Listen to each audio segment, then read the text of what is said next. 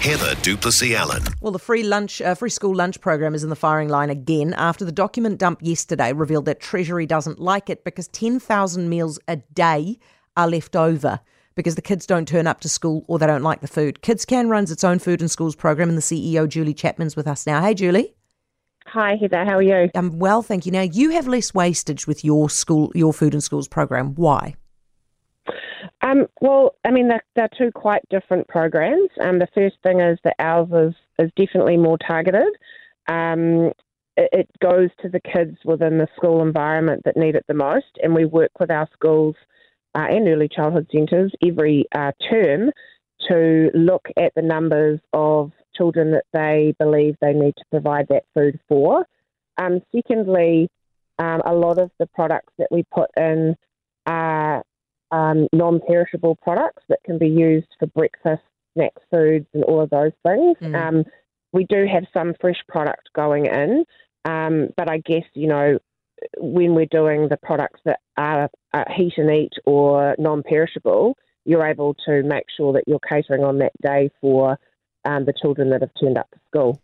Do you think that the government can do the same thing as you guys and be as successful as you? Yeah, I do. And there's no doubt that obviously the wastage is a big issue, and I think that needs to be addressed. And I believe, they're looking at ways to do that. But and I think when you flip it on its head, you go, okay, well, actually there are 210,000 meals that are being eaten by kids that would probably go without. And we know from our schools, talking to our teachers, things are tougher than ever. And school food programs like ours and the government one have been are the main source of nutrition for many children these days because of cost of living. Julie, explain something to me. If you guys are providing a real-life, real-time model of how to do it properly, why is the government not just copying you? Seems so obvious. I think you'd have to probably ask them that. Our models are quite different. Like, we believe that parents who still want to provide food for their children should be given the opportunity to do that. So ours is targeted.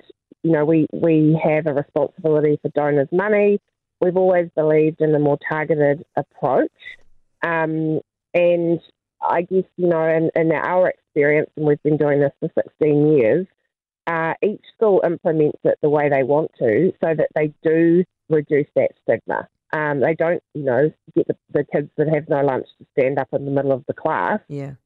There's various ways of doing it so that you are more discreet and the kids that really need it get it. So I hope that, they look at that as an opportunity and look at the waste that's going in there. I mean, we're feeding kids lunch in 80 schools that don't have the government program now. And so wouldn't it be great if the money that, going into those 10,000 lunches now could it go to extending it to get to those kids that really need it? You're too right. Julie, thank you for your time as always. Julie Chapman, KidsCan CEO. For more from Heather Duplessis-Allen Drive, listen live to News Talk ZB from 4 p.m. weekdays or follow the podcast on iHeartRadio.